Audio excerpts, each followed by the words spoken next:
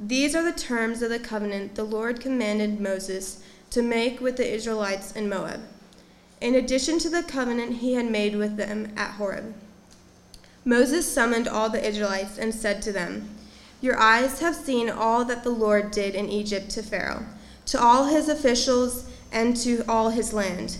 With your own eyes you saw those great rivals, those signs and great wonders. But to this day the Lord has not given you a mind that understands, or eyes that see, or ears that hear. Yet the Lord says, during the 40 years that I led you through the wilderness, your clothes did not wear out, nor did the sandals on your feet, or you ate no bread and drank no wine or other fermented drink. I did this so that you might know that I am the Lord your God. When you reach this place, Sihon, king of Heshbon, and Og, king of Bashan, came out to fight against us, but we defeated them. We took their land and gave it as an inheritance to the Reubenites and the Gadites and the half-tribe of Manasseh. Carefully follow the terms of this covenant so that you may prosper in everything you do." All right. Great. Thank you so much, Lydia. Let's bow our heads in prayer.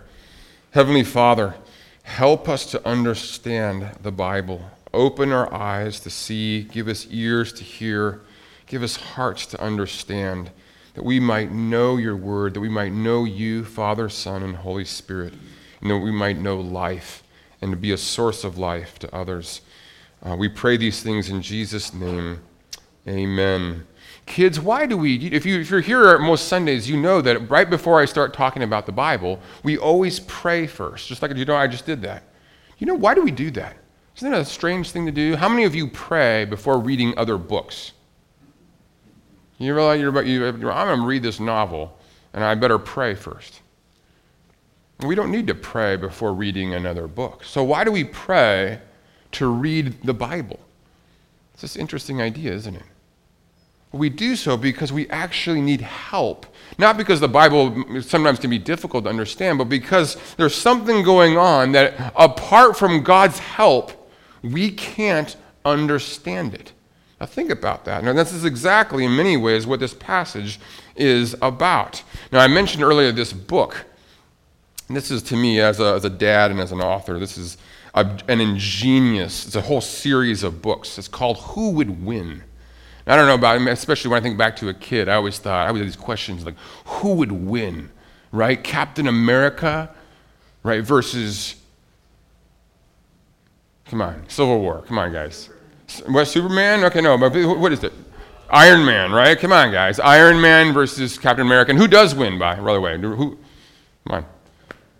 Captain America, right? Which to me was a little surprising. I have to say, I was actually going for not going for Iron Man, but I just thought Iron Man had more. Anyway, but you're always wondering who would win, right? And of course, the whole. If any of you are familiar with the WWE world, the world of the whole wrestling. I don't even know the names of the guys anymore. Back in the day, it was like Hulk Hogan and whatever. But they're whatever. But you're always wondering who's gonna win, right? And in this particular, who's gonna win? There's all these different versions. There's like who would win, like a lion versus a tiger. A Tyrannosaurus versus a Velociraptor. I mean, these are pressing questions. And you're thinking, like, who would win? And this particular one is about a killer whale versus a great white shark. And it's ingenious because you actually get in there, and it starts out by saying, the first page is, let me read it to you. What would happen if a killer whale met up with a great white shark? What if they had a fight? Who do you think would win? Right? Yeah, it's just, and then what it does is it actually goes into all of the science behind the various animals. And it's a science book, basically. It's teaching about the various, the two animals, etc. And as it does, you're kind of building up to the question of who would win. And of course, as it goes on, the killer whale is 23 feet long versus the great white, which is only 13, and he talks about which one's smarter, et cetera, et cetera. So you get a sense of who would actually win. Does that make sense? Now, this is important because the same idea is found in this passage, kids. This is a really important idea. Moses is actually standing before all the Israelites. They are about to go into the promised land, into the land of Canaan.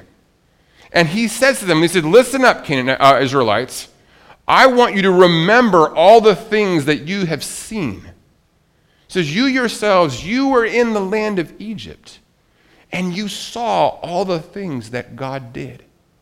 So then when it was Yahweh, Israel's God, versus Pharaoh, who won? Right? It's a really important question. Or he says, after they left Egypt, they went out near the Red Sea, and of course the Pharaoh and all his armies, or all his soldiers came out, and of course the question was what? Who would win? Right? And even after that, as they go into the wilderness, it's a desert, there's no food, there's no water, and so it's the desert versus Yahweh. And the question is, who would win? And Moses says, each and every one of you saw who won. Now, this is really important, okay? Because after seeing those various duels, after realizing again and again that Yahweh would win, as the Israelites, listen to this, as they went close to the promised land, they sent spies into the land of Canaan to see what it was like. And these spies came back and they were like, wow, it's a beautiful land. There's food. It's amazing. It's beautiful. Here's some of the fruit. But then they said, you know what? The people living in that land, they're giants. They're huge. They're way taller than we are. And not only that, but their cities have walls that go all the way up to the sky. There's no way that we can win. And they started to complain and grumble, right? And they said, why would God take us out here? He brought us out here in the desert to kill us. And they said, let's go back to the land of Egypt. Now, wait a minute. They had seen Yahweh versus Pharaoh in Egypt. They had seen Yahweh versus Pharaoh at the Red Sea. They had seen Yahweh versus the desert. And still, what happened? They came to Yahweh versus the Canaanites. They said, we can't win. And so what God did actually is he was very upset when they grumbled. And he said, you know what?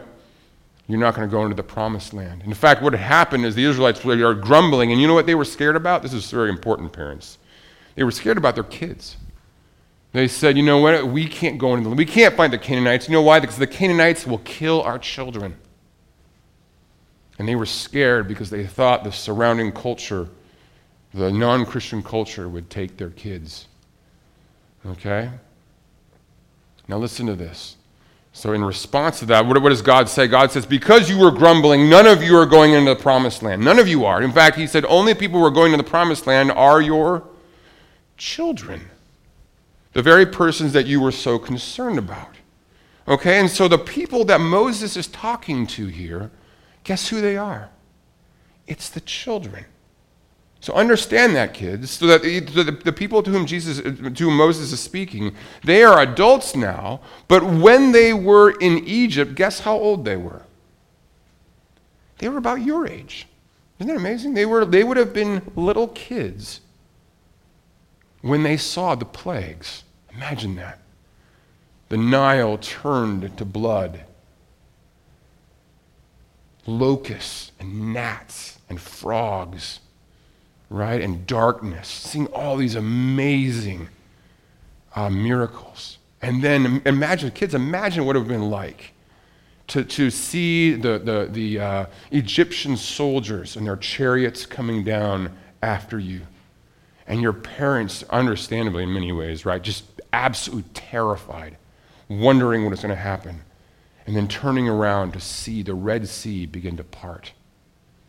And walking through. What would that have been like, kids, to walk through and you just put your hand as the walls of the water on each side, and you look down, it's completely dry.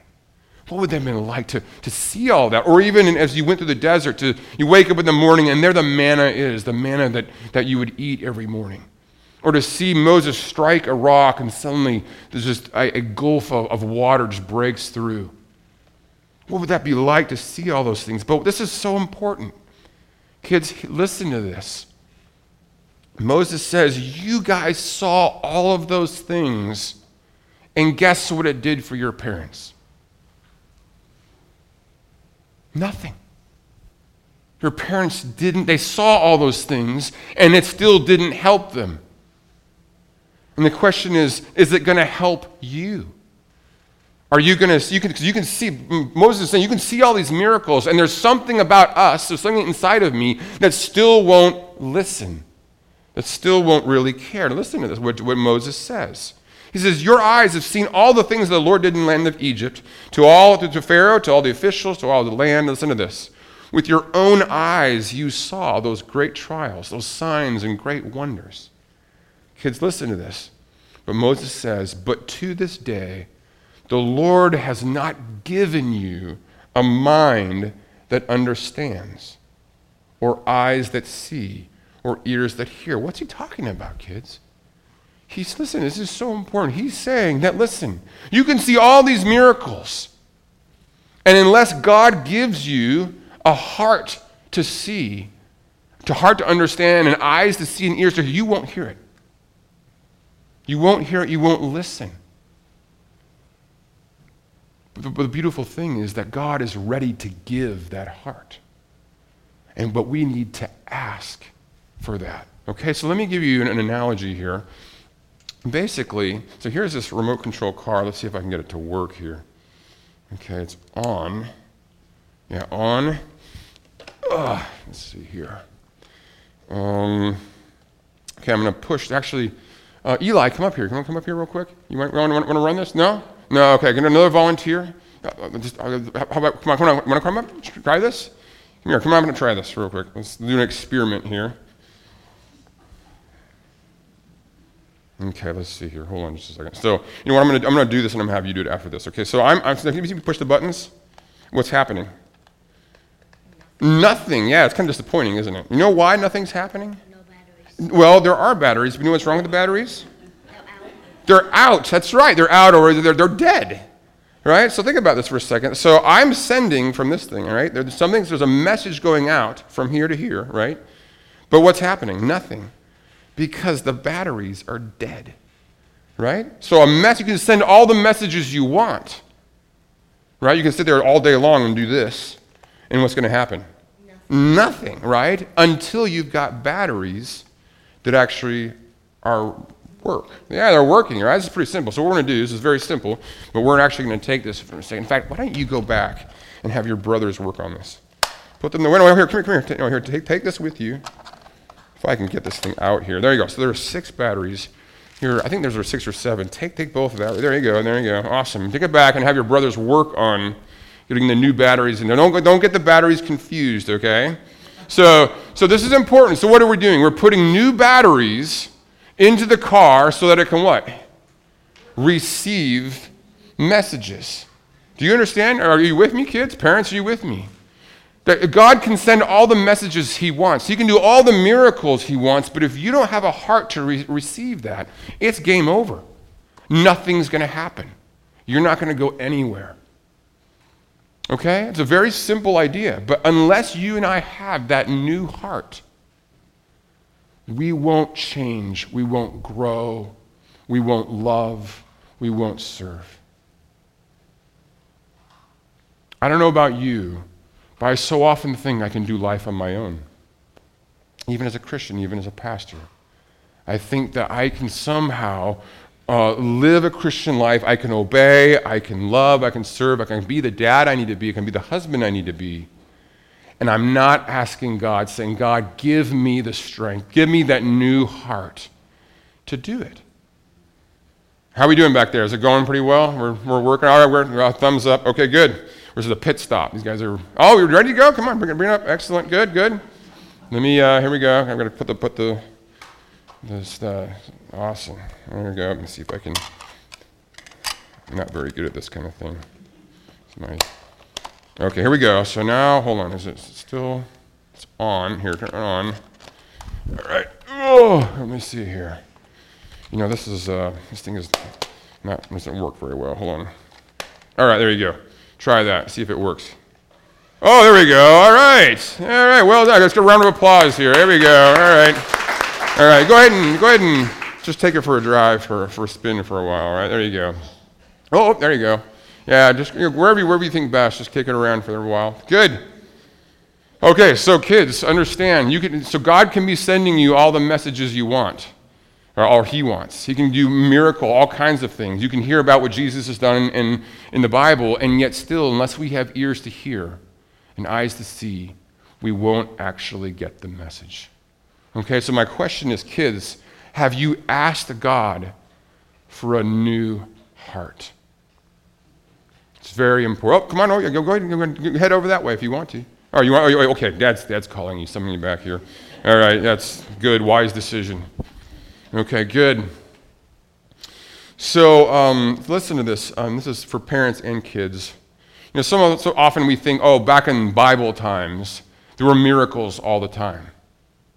Everyone just, there's miracles, and people just got used to all kinds of magic things happening all the time. That's not the case, actually. Miracles happen very rarely in the Bible. In fact, there were 2 generations that experienced the most miracles. The first generation was the Exodus generation. They saw more miracles. Imagine, seriously, it would be just unbelievable to experience the plagues, the Red Sea, God's provision in the wilderness. They saw more miracles than any other generation, with one exception, and they all died in the wilderness. They didn't believe. It didn't help them a bit. Okay? What's the second generation that saw the most miracles? Can you guess, parents? Jesus' generation. Okay? And how many of his fellow Israelites believed? Jesus raised the dead, cast out demons, healed the sick, fed the 5,000. And Jesus says, he grieves and he says, he speaks of them, and using the language of Isaiah, you have eyes but do not see, and ears but do not hear, and hearts but do not perceive. Listen, gang, kids, parents, there's nothing scarier than going to church every Sunday. And you hear God's word, you hear his stories, you hear about the miracles, and your life doesn't change at all. Have you asked him for a new heart? Because he can be sending all the messages. He can be doing miracles all around you. God still does miracles. Every time I say I'm sorry to my wife, it's a miracle. Last night, we were having Bible time. We were singing songs, and I got really upset. Really upset. I got really angry. Some of the kids were fooling around. I totally overreacted. I was yelling. I cussed. And I stormed out, went upstairs. About, 5-10 minutes later, God, finally, God's Spirit showed up and gave me the humility to walk back down and to confess, ask for forgiveness. That's a miracle. I'm proud. The last thing I want to do is own my sin in front of my wife and kids. It's a miracle. And of course, they turned around and they forgave me so quickly. That's a miracle too. People don't do that on their own. Does that make sense? So asking God for every day for the strength. Asking God, I can't do this. I don't understand, I don't know, but I'm going to rely on you. I'm going to seek your spirit, your strength, your power, your wisdom. And here's the thing, gang. Moses is speaking to the whole community. It's not just enough for one person here to have a new heart. Right? It's really cool when you listen to this, kids. It's really cool when you put batteries in your remote control car and you can drive it around. But what's even more fun? But one Christmas we did this. It was actually the day after Christmas. I went to Radio Shack, and I didn't buy just one radio control car. I bought what? 2. Now I bought 3. And it was great. We were all going around together, having this amazing time, racing and all these great things, because there were more than just one car. What's a congregation look like when everyone is asking for a new heart, admitting I can't do this on my own? Admitting that I won't listen. I'm a terrible listener. I see what I want to see. Let me just close with this. I've been teaching my twin daughters, to drive, and they're doing a wonderful job at it. And it's amazing because, as a child, before you learn to drive, everyone's kind of looking out the front window, right? Looking out the windshield. And so we're all seeing the same thing, right? And yet, if you want to learn to drive, you've got to be looking for certain things. You've got to learn what to ignore and what to look for.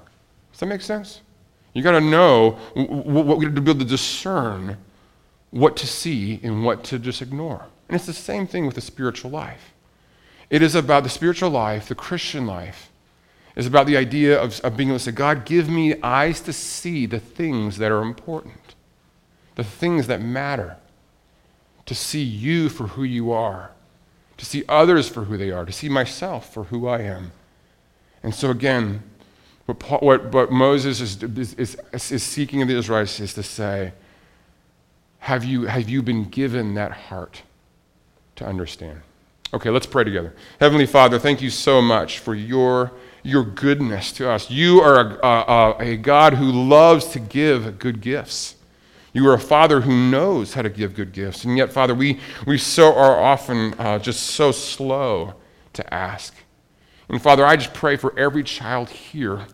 I pray for every parent here and grandparent here that you would give us new hearts, eyes that see, ears that hear. I pray that each and every day we would depend upon you, that we would ask you for help, that we would ask you for wisdom, that we would ask you for strength and hope.